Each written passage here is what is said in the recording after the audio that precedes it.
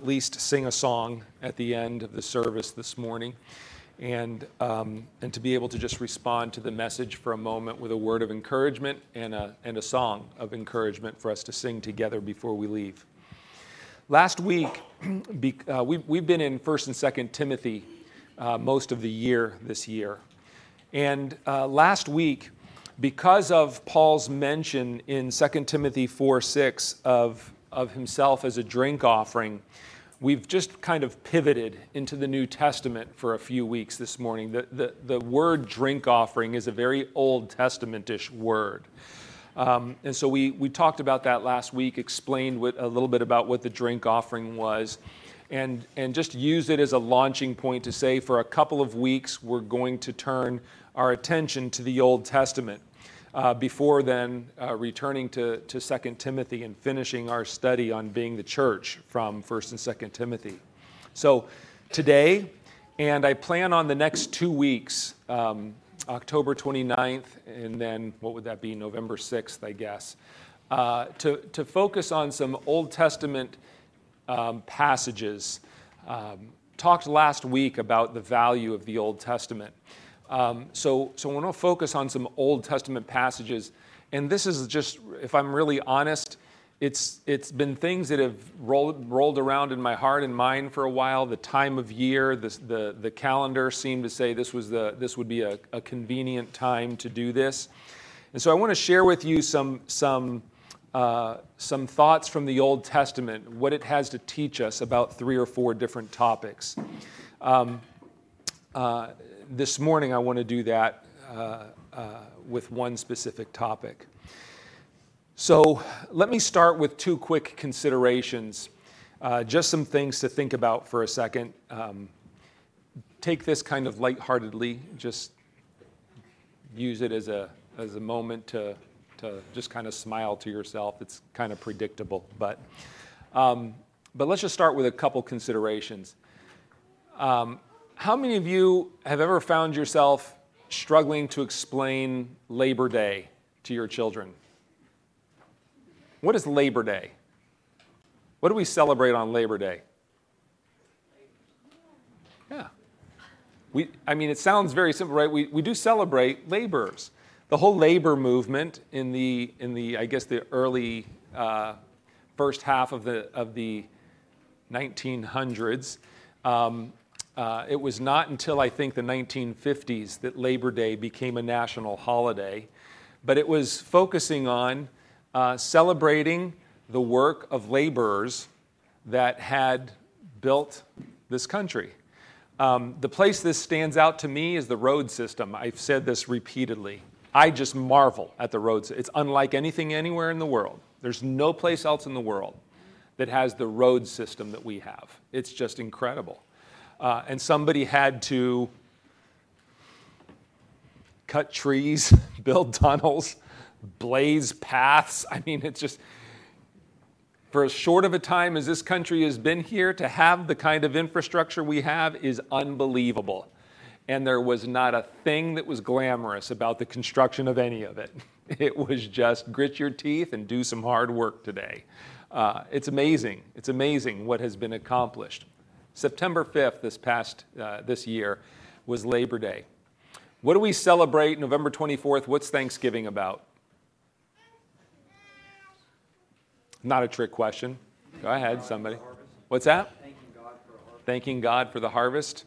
Everybody knows kind of historically the context of it, right? We think a lot about pilgrims, right? The first harsh, hard winters that were endured here, and that with many deaths, that those that survived and made it through to the spring and then had a successful harvest wanted to celebrate and give thanks for what God had made possible for them, right? Thanksgiving.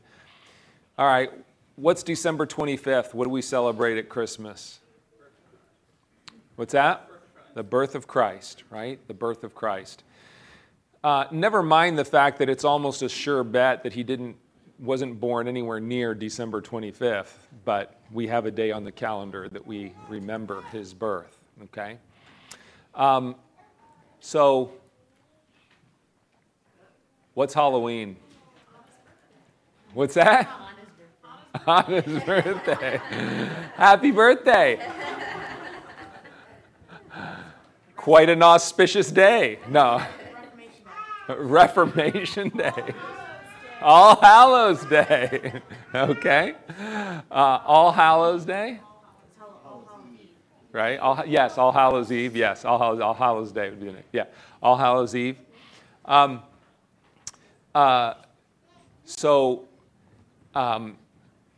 am not going to do a big thing on Halloween, but by the way, it is interesting that Wikipedia lists Halloween as a Christian holiday. Just interesting, right? And there are some church traditions for whom All Hallows Eve is a big deal. It begins a period of time of remembering deceased saints, people who have died in Christ. But it's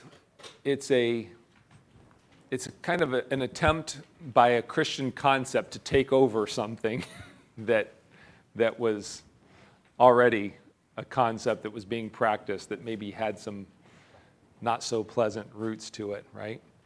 So, just a question to ask: why would we as Christians, what celebration would we be doing on Halloween? It's a question. Here's the second question: do Satanists celebrate Christmas? If you cared to, if you Google, do Satanists celebrate Christmas, one of the top hits will be a website devoted to explaining Satanism to people. And they will tell you, Satanists are notorious for their independent-mindedness. In other words, what one Satanist does can be completely different from another one, and what one group does can be completely different from another one. So you can't take what any of them says as a doctrine of Satanism, because it just doesn't seem to have a doctrine. Regardless, you'll see explanations of how Satanists view Christmas Day. But it is interesting that here in Dillsburg, not Satanists, but atheists insisted that if we were going to have a manger on the public square, that there should also be a sign that says Happy Festivus. And so for the last 5, 6, 7, I forget how it started, time flies, so if I say 5 years, it's probably been 10. But for the last number of years, there's a Happy Festivus sign, which is just kind of a, hey, we're human beings and humans enjoy holidays, so just have a holiday and enjoy the holidays, right? But it's kind of that atheist reminder that, hey, we don't believe in this, but we'll celebrate, right? We'll have a celebration. I'm saying all this because, when you drive around town these days, you can't help but notice all things dark and macabre and spooky and scary, and very few of them are, because it's all very cartoonish, right? I do remember a couple places that there's a couple places, old kind of historic buildings in Dillsburg where in the darkness of night, they had something either stuck on the windows inside that made it look like someone was looking at you. That's a little spooky, that kind of thing.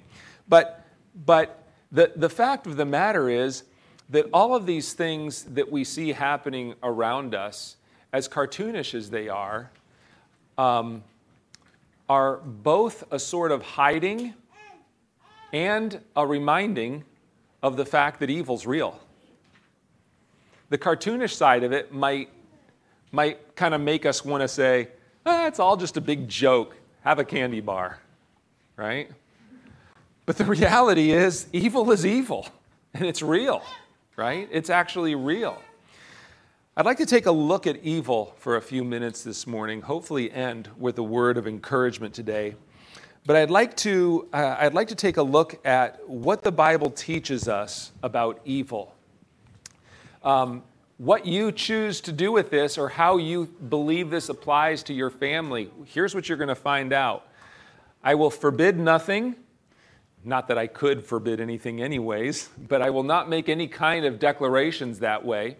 In fact, at the end, you might walk away saying, man, it actually sounds like there's a variety of ways of approaching a subject like this, and I think there probably is a variety of ways. But we had really better focus on something that guides the decisions that we make and why we make them. And I want to focus on that this morning. So let's just take a quick run through what the Bible teaches us about evil. I want to start with the Old Testament, obviously, since talking about the value of the Old Testament. The Old Testament has some significant things to tell us about evil. So let's start with Old Testament teaching on evil. First of all, the Old Testament teaches us about the origins of evil. Where did it all come from? How did it all start? How did evil get into this world? There's several key passages that we need to look at. So let me start with these.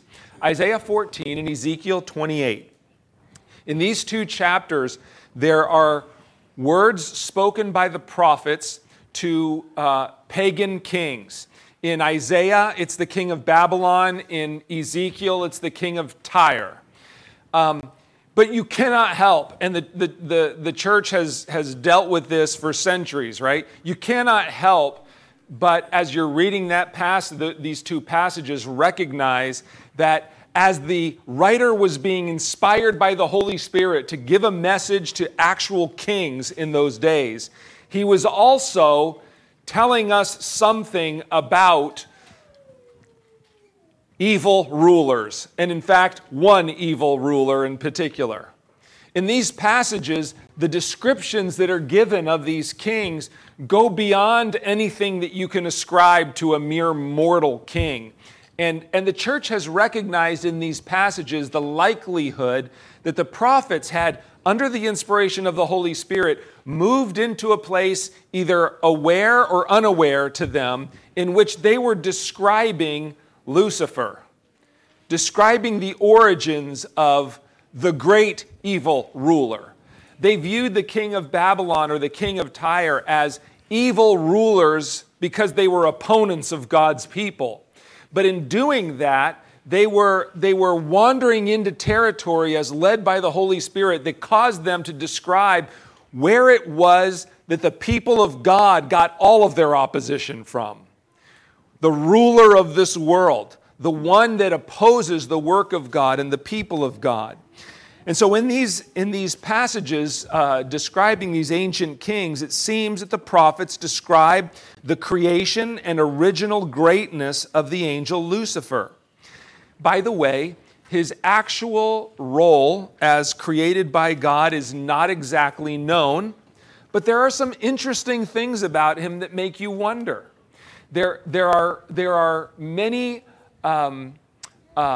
Christian writers that have suggested that Satan had a sort of priestly function in the kingdom of God originally. Some get even more specific and say that he was the worship leader of heaven, because these passages describe the instruments with which he was created, the musical instruments that seem to be connected to the abilities that Lucifer had.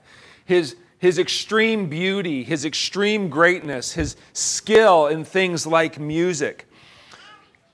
And so it also then describes to us how this being so great became so full of himself, and really it reveals to us not only his original sin, but the ultimate source of all sin, and that is pride. It's that self-orientation that says, I will do what I want, I will have what I want, even if it means I have to defy the Most High. Please understand that at its root, every sin a human being ever commits is the surface manifestation of something deeper within us that says, I will have what I want in the moment. I will do what I want in the moment. I will not submit to the will of God in this. I will not be Christ-like in this. I will indulge what I want, whether it's anger, whether it's bitterness, whether it's greed, whether it's lust. It doesn't make a difference what the manifestation is. At its root, we human beings have a core problem. And it is capital S, capital E, capital L, and capital F. It's self, right? It's that I will have what I want. This was the great sin of Satan. I shall be like the Most High. I will be his equal, right? I will have what I want. And so we have in this teaching of who Lucifer was, we have this revelation of his great sin, this pride, and a fall that came through his desire to be God's equal. Well, from there, the origins of evil, we move into Genesis chapter 3, which obviously in the order of what happens in the scripture comes first. But we see how sin comes into this world. How it is that this once great angelic being, Lucifer, has now become Satan and steps into a form on planet Earth in which he seeks to enlist other rebels. He seeks to promote evil on planet Earth. And so we have this original pair of human beings. Let me just pause here for what I didn't intend to do this. Just 3 seconds, really. It's not 3 seconds. Let me just do this really fast. I think it's important for us to at least acknowledge a few things. For some, the book of Genesis, those first 3 chapters, need to be read as a history and scientific explanation of how the creation happened. I think the more important thing in those chapters is to recognize the order with which God created the heaven and the earth. That is the purpose for which all of this was brought into being. If you Google, if you go to YouTube and just look for videos on creations and origins, you'll find Christians that come down all over the place. There are literal young earth creationists. The earth is no older than 6,000 to 7,000 years old. You'll find others that take a different position on the subject. I think the thing that is important, the thing that is vital, is to pick out in these passages, to recognize in these passages the meanings, the principles that God is intending to teach us. They are things like human beings don't come into existence by accident. They do not. It is a creative act of God for there to be a living spirit within man that endures forever. That doesn't happen by any act of evolution. Here's why I think it's important to talk like this. Your children are going to run into, at some point, super intelligent, well-trained people that can make a strong case for evolution. Okay? You can either become an expert in that field, or you can shrug your shoulders and you can say something like, I know what the Bible teaches, and what it tells me is human beings did not become human beings because they evolved from Neanderthals. Whatever happened, it was a distinct creative act of God when he put a spirit in man and made him what a human being is. Oh, and by the way, when God creates something, it doesn't become something else by evolutionary means. God created everything and it replicates after its own kind, right? These are important ideas. Why? Because Scripture teaches us that once sin comes into the world, sin passes down from human being to human being. Why? Because we reproduce after our own kind. And if fallen human beings reproduce, they reproduce fallen human beings. That's what we reproduce. By one man, sin enters the world. It's important that we recognize these big themes and that we uphold them. Okay? this may upset some. I believe there is room for Christians to have legitimate questions about whether or not Genesis was intended to teach a sort of scientific or historical account of exactly how old the earth is. It's more important to look at this and say, here's the things that we know God was revealing to us. The foundations of the earth, the creative acts of God, the ways that God made the earth, the purposes for which He made, these are non-negotiables. These are things that we cannot back down from, that we must uphold. We have to understand the origins of sin. We have to understand, this will be for a future message, that God created male and female. There are actual battles in our day that we have to be able to stand up for. And it becomes less than helpful for us to fight battles that at best are secondary when there are battles that are primary that need to be dealt with. Let me say it one more way. I would urge our families in this congregation this way. Don't fight unnecessary battles that can create a crisis of faith for your children in the future. Fight the battles that matter. Fight the battles that matter. Make the primary ones the primary ones. I'm going to come back to this in a future message in the next couple of weeks. But keep the primary ones primary. Know where the battle lines are drawn. Understand what it means to fight for the authority of Scripture. Know what that means, right? Know what that means. And then uphold what God has said. All right. I'll come back to that with a little more explanation in a couple weeks. Here's where we see Satan affecting the world, bringing sin into this world. And what happens when sin comes into this world? Through a series of subtle hints and questions, Satan succeeds in tempting Eve, and then Adam falls, and the result is this. The result is the world as we see it. Humanity broken and creation damaged.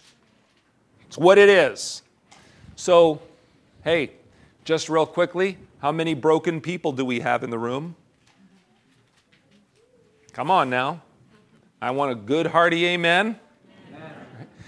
The fall touched everything.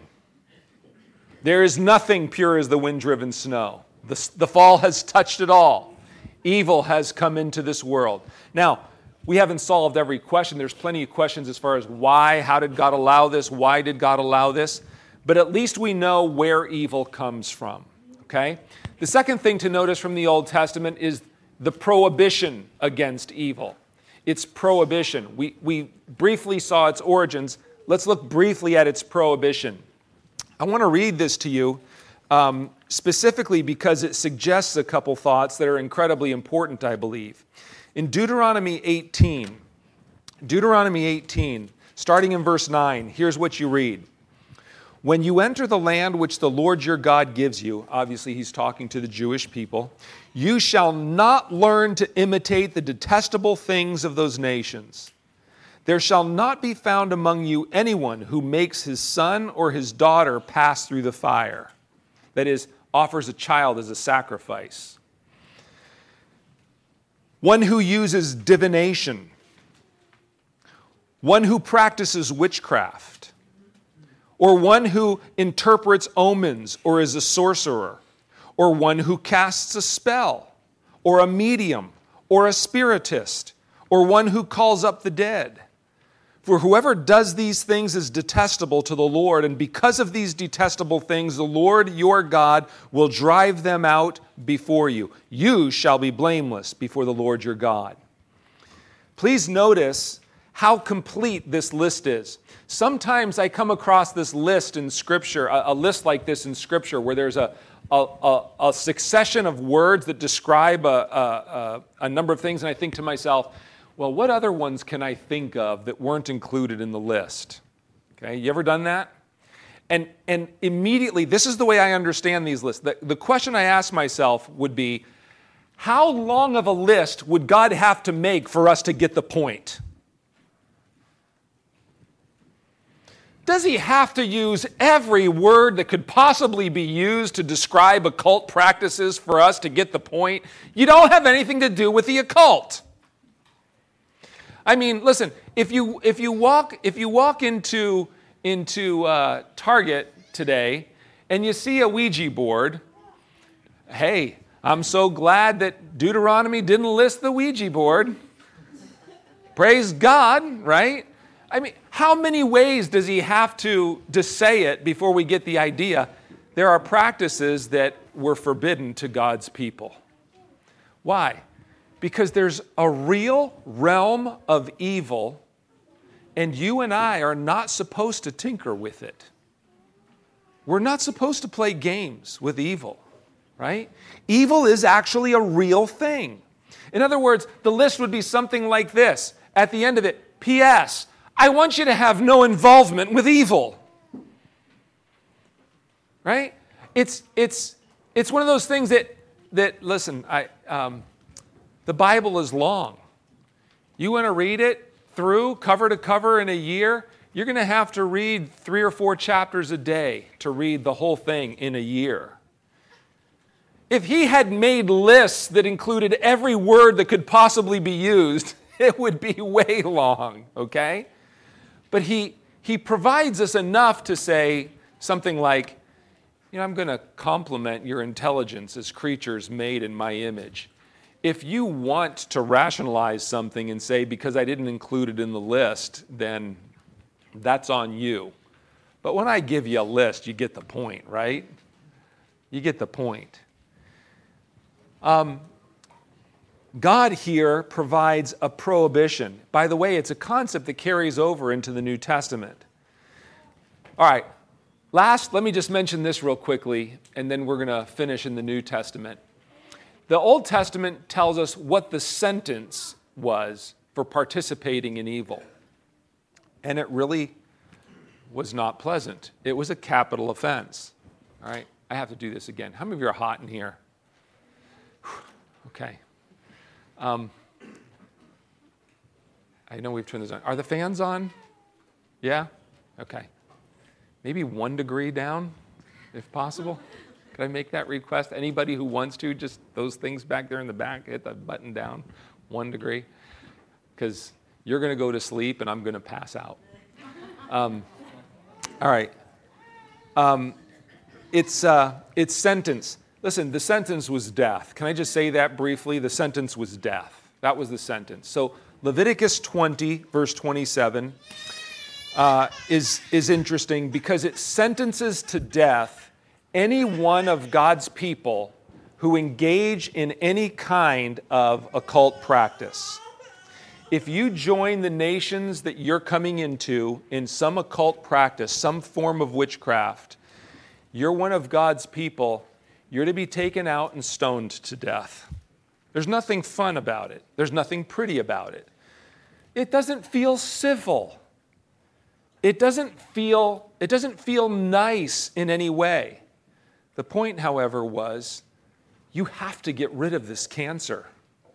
You cannot allow it to continue. You can't allow it to spread. It must not be present in my people. If it comes in, you have to deal with it. You have to deal with it decisively. You have to deal with it radically. You kill it. You get rid of it totally. That was the Old Testament sentence. Now, by the way, that was Leviticus. If you stay in Deuteronomy 18, the passage that I just read, one of the things you'll notice is this.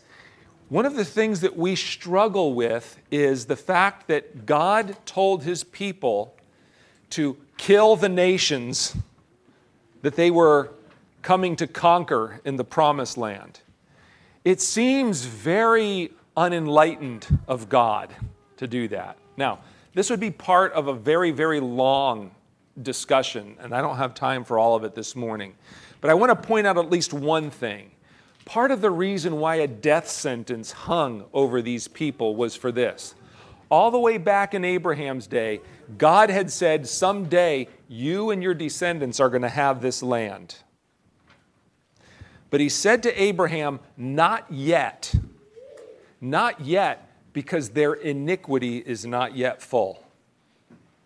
That is, they haven't sinned enough for me to sentence them all to death.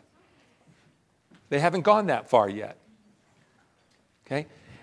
And for something like 400 years, God allows evil in these lands to continue uncorrected. Children being offered in sacrifices, moral practices. These were some of the most degenerate societies known to man. Witchcraft in abundance. And finally, God says, when you're going to go in there, just wipe this earth clean. Wipe it clean. Get rid of everybody there. It sounds awful, but we have to understand there was a lot of wickedness that needed to be removed. And specifically, one of the things that God was concerned about was, I don't want them to influence you with their evil practices.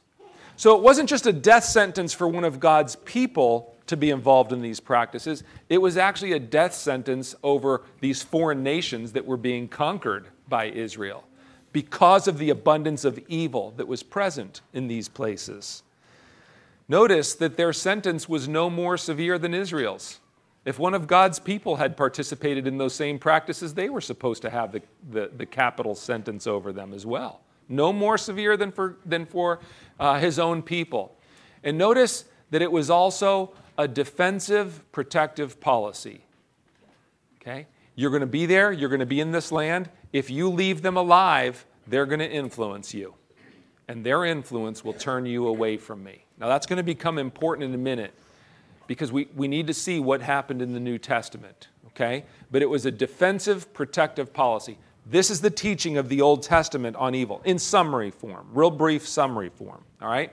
So let's move to the New Testament. Let's close with the New Testament, and then we're going to sing. All right. In the New Testament, we find its forces, the forces of evil. From the Gospels, we find at least two things. There's others we could look at, but we find at least two things. The first thing is we find a personal devil. Now, the world has done its best to obscure this fact, to make it into a cartoon or a joke or to something so silly that nobody could possibly believe in it. Modern scientific enlightened people could not believe in a real devil. Whether it's horns and a tail, whether it's some kind of hideous monster, we turn this evil into something that looks so fantastic that nobody could believe there's a literal devil. But the New Testament is unashamed about the fact that Satan appeared to Jesus and tempted him. He's real and he's a being. Okay? There's an actual Satan, an actual devil. He's an actual personal being. He's not a metaphor. He's not a symbol of all things bad. He's an actual being.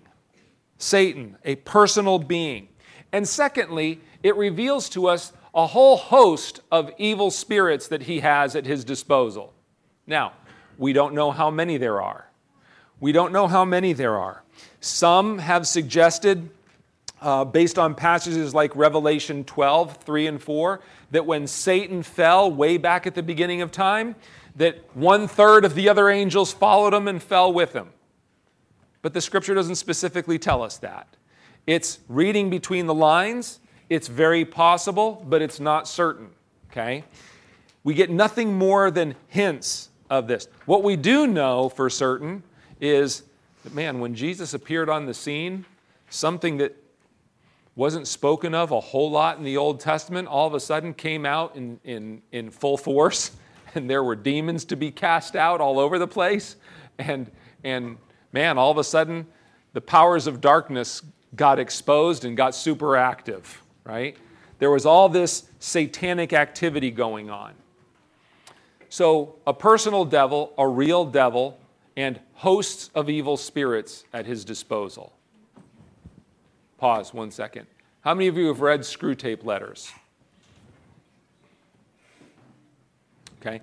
If you have not, I would encourage you to read it, because I believe it's a really helpful way to personalize the realm of evil and to see whether it's accurate in every detail doesn't matter. It simply shows the fact that we human beings are influenced by these forces in ways that we don't recognize always. Ways that we don't recognize. The second thing is that in Ephesians 6:12, we do not wrestle against flesh and blood. Right? We know this passage. We wrestle against principalities and powers. It suggests two things. This passage suggests at least two things when it says that we do not wrestle against flesh and blood. The first thing it suggests is that that person that you see in front of you, that you feel like you want to deal with, right? The first thing is that Satan does use people. All right? Now, this is where I get tempted to stand up and start walking around. I want to emphasize this point as much as I can. Just about every day of your life, in fact, I want to say every day of your life. It's just a matter of to what degree, in what way. But every day of your life, as you walk in and out of life, in every circumstance of life, there are situations being presented to you and people that are being presented to you in which Satan has a will to accomplish for your life and God has a will to accomplish for your life. That this is always the case and it's always going on. God, listen, that nasty person, the other day I was, it's one of those situations where a light turns green and there was a question about who was going first and I started to go and then I better let the other person go first and I stopped and just as they went by I went, sorry, like this, just waved. I just wanted to make sure that they knew I wasn't trying to. And their communication back to me was, they didn't accept my apology. They didn't accept my apology, okay? And my wave was greeted with their wave, and it was, all right? So listen, in that moment, Satan has a will for my life, and God has a will for my life. I have not always submitted myself to God's will for my life in similar circumstances. But I'm trying to learn that person is being driven by things that I don't know anything about. You know, they may have had a bad day. They may be going through something awful. And then it may be worse than that. Please hear this. Because the things that they are going through in their life, especially if they don't have Christ, are being used by Satan to whip them and to whip them and to whip them into a place of misery where they can't help but do anything but share their misery with everybody else.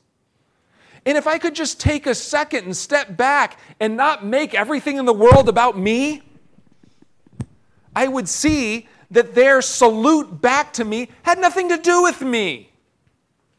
It had everything to do with them and the powers that are whipping them with the suffering that is going on in their lives. And I would just recognize, Lord, there's a bigger battle. And I might, if I ever got really spiritual and grew up in Christ, I might actually finish my turn and say, Lord, would you bless that person? Would you bring the gospel to them today because they obviously need it?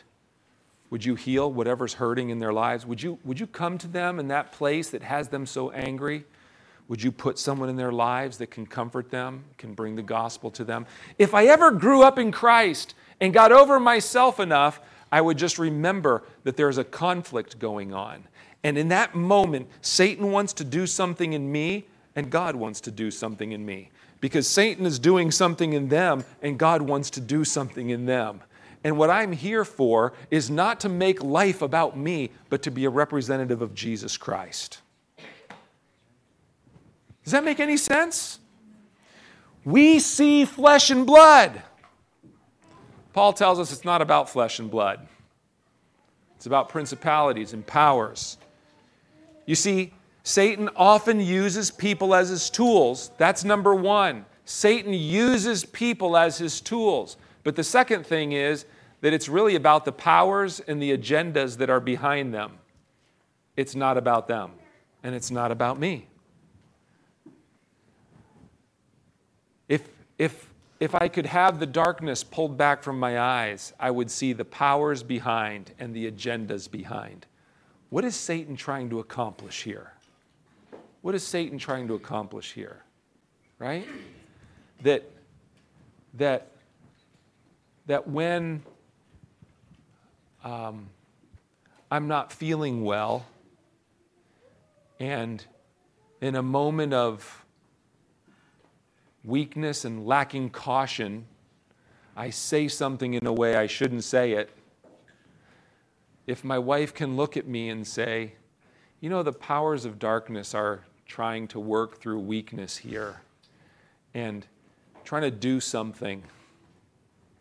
There's a will that Satan has in this matter.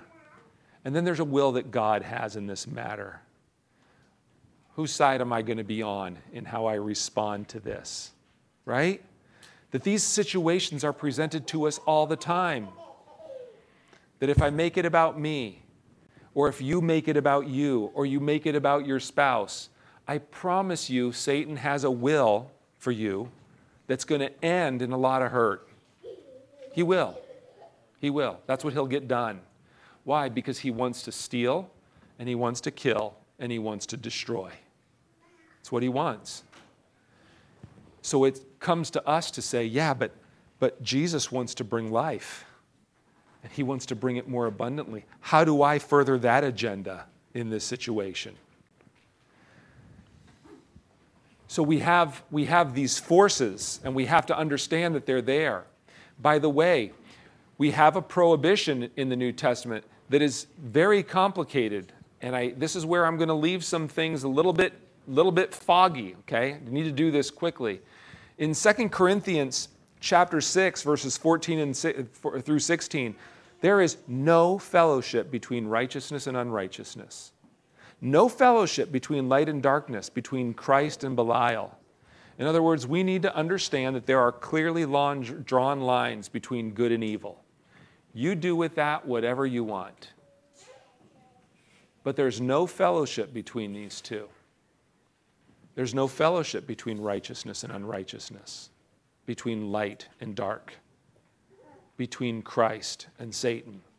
There's no fellowship between them. 1 Corinthians 10, 19 through 21, Paul says, don't share in demons. He's talking about the fact that pagans would offer their sacrifices to idols. And Paul says when they did it, what they didn't know is there was a demon behind that idol. They were sacrificing to idols. And he tells the church, don't participate with demons. Don't share in that. The thing that makes it complicated is that in 1 Corinthians 8, he also says this. Don't you know that food offered to idols is absolutely nothing? It's nothing. If someone serves you, don't ask them, was this offered as a sacrifice to an idol? Just don't even ask. Just eat whatever's put before you. Oh, by the way, if they put it before you and someone says, this food was offered in sacrifice to an idol, then don't eat it. But don't eat it for the sake of the person who told you about it, because obviously their conscience is troubled by it. As far as I'm concerned, it's just food. This would be one of those things that people would look at and say, see, there are contradictions in Scripture. Contradictions in Scripture. It's not a contradiction. You want to know what I think the reality is here? It's something like this. Man, the fact that food was offered to an idol means nothing. Eat the meat. It's just meat. There's no significance there. But if your conscience bothers you about it, then don't violate your conscience. And if somebody else's conscience bothers them about it, don't damage their conscience. Love them enough to limit your freedom for their sake. The reality is, however, that you can look at that meat and say, I'm not participating in a sacrifice to idols. There's nothing in that. I'm just going to eat the food. then eat the food. But if the thing bothers you, that there's an evil present, then don't participate in it, because evil's a real thing. Stay separate from it. Stay separate from it. Why this ambiguity? Here's the approach that I would suggest. Here's the big difference between the Old Testament and the New Testament. God told his Old Testament people, kill them all. There is one huge difference between them and us, and that is this. They did not have the sacrifice of Christ yet, therefore they did not have the Holy Spirit living within them. You and I do. You and I do. So here's the good news. God doesn't need to protect you by telling you, go around and kill every heathen you come across so that you don't get tainted by their influence. As a matter of fact, to the Corinthians, he said the exact opposite. Here's what he said. He said, if you know of a brother that calls himself a brother and he's participating in some really awful sin, separate yourself from him. Primarily because their loneliness might lead them to repentance. But Paul says specifically, I do not tell you to not have supper with unbelievers who are practicing those sins. Because if you did, you'd have to leave the world entirely. You'd never be around anybody, right? Don't do that. You know what the point is? The point is this. God's Spirit lives in you, and his power is so strong in you that you can actually be present with evil and you can influence them and them not influence you. Now I'm just going to say this openly as a point of wisdom. If you've got some super weak spot and you just know it, and listen, we all have them. Somebody say amen. Amen. And you just know full well, that's not a place I can go. That's not something I can interact with. I'm weak. Just say it openly. I'm weak. I need to keep myself in that area. But listen to this. When some other brother says, yeah, but I can have a meal with that person and it's fine, don't judge them. They may not share your weakness. And the point of the gospel is this, that the gospel is supposed to be carried offensively by us to all people. To all people. You and I, whereas the Old Testament was primarily defensive, take the land and protect yourself from these people. The New Testament is primarily offensive. It tells us the gates of hell shall not prevail against us. You know what that means? It means that the church is attacking the gates of hell, and the gates of hell are not going to win. It's offensive. It tells us stand and withstand the powers of evil. It doesn't tell us run. It doesn't tell us it tells us to stand in the evil day and to withstand evil. It tells us to resist the devil until he flees. Not us, him. And it tells us that we are supposed to overcome evil with good. We are supposed to be the carriers of good to such a degree that good overcomes evil. Okay? I want to say it this way to close. You decide about Halloween. You decide. Okay? But please hear this. I think we can say these things. Number one, evil is not a joke. It is not a joke. Number two, don't play with it. This is my biggest problem. My biggest problem is not whether you do something or don't do something. My biggest problem is that we entertain ourselves with things we don't know what we're entertaining ourselves with. You know, if we did certain things for the gospel's sake, I'd kind of shrug my shoulders. But when we do it because we're playing games and just enjoying the time, I got some questions. You know why? Because evil's actually evil. It's actually evil. But the third thing is this. Overcome evil with good. And I don't know what that means for you. Overcome evil with good.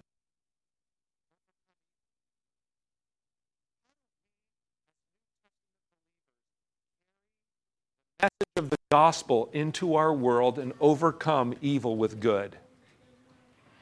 I absolutely believe it means that there are things we cannot participate in. But I'm going to say this. Boy, I have a hard time doing this. I'm just going to close with the example.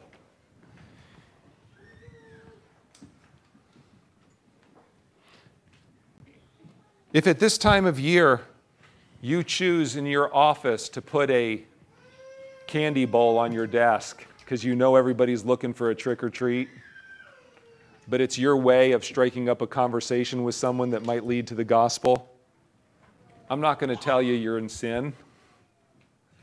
I'm going to tell you don't play games with evil. Whatever you do, overcome evil with good.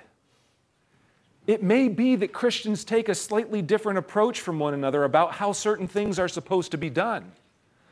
But if we're all driven by the same gospel spirit to overcome evil with good, there is room for some differences. There's room for some differences, but don't play with evil. Don't play with evil. Don't play with evil. If your conscience tells you, I cannot eat meat offered to an idol, don't eat it. But if your conscience says, whether it's offered to an idol or not, I don't know, I'm just going to eat its meat to me, then eat the meat. Does that make sense? Don't participate in evil. Understand there is real evil out there. This world's making a joke of it all, making a holiday of it all, making it a celebration of it all. Carry the good news. Carry the gospel. Be a person who's more concerned about overcoming evil with good than exposing evil. Carry good. Identify the evil and then be a gospel bearer. Be a light bearer. Take the gospel into your world. That means you don't participate in certain things. By all means, don't. Don't play with it. Carry the gospel. Carry the gospel. Let's close with this song. If I could invite, boy, I want to say more. I'm going to shut my mouth. I want to be more specific about some things I'm going to refuse.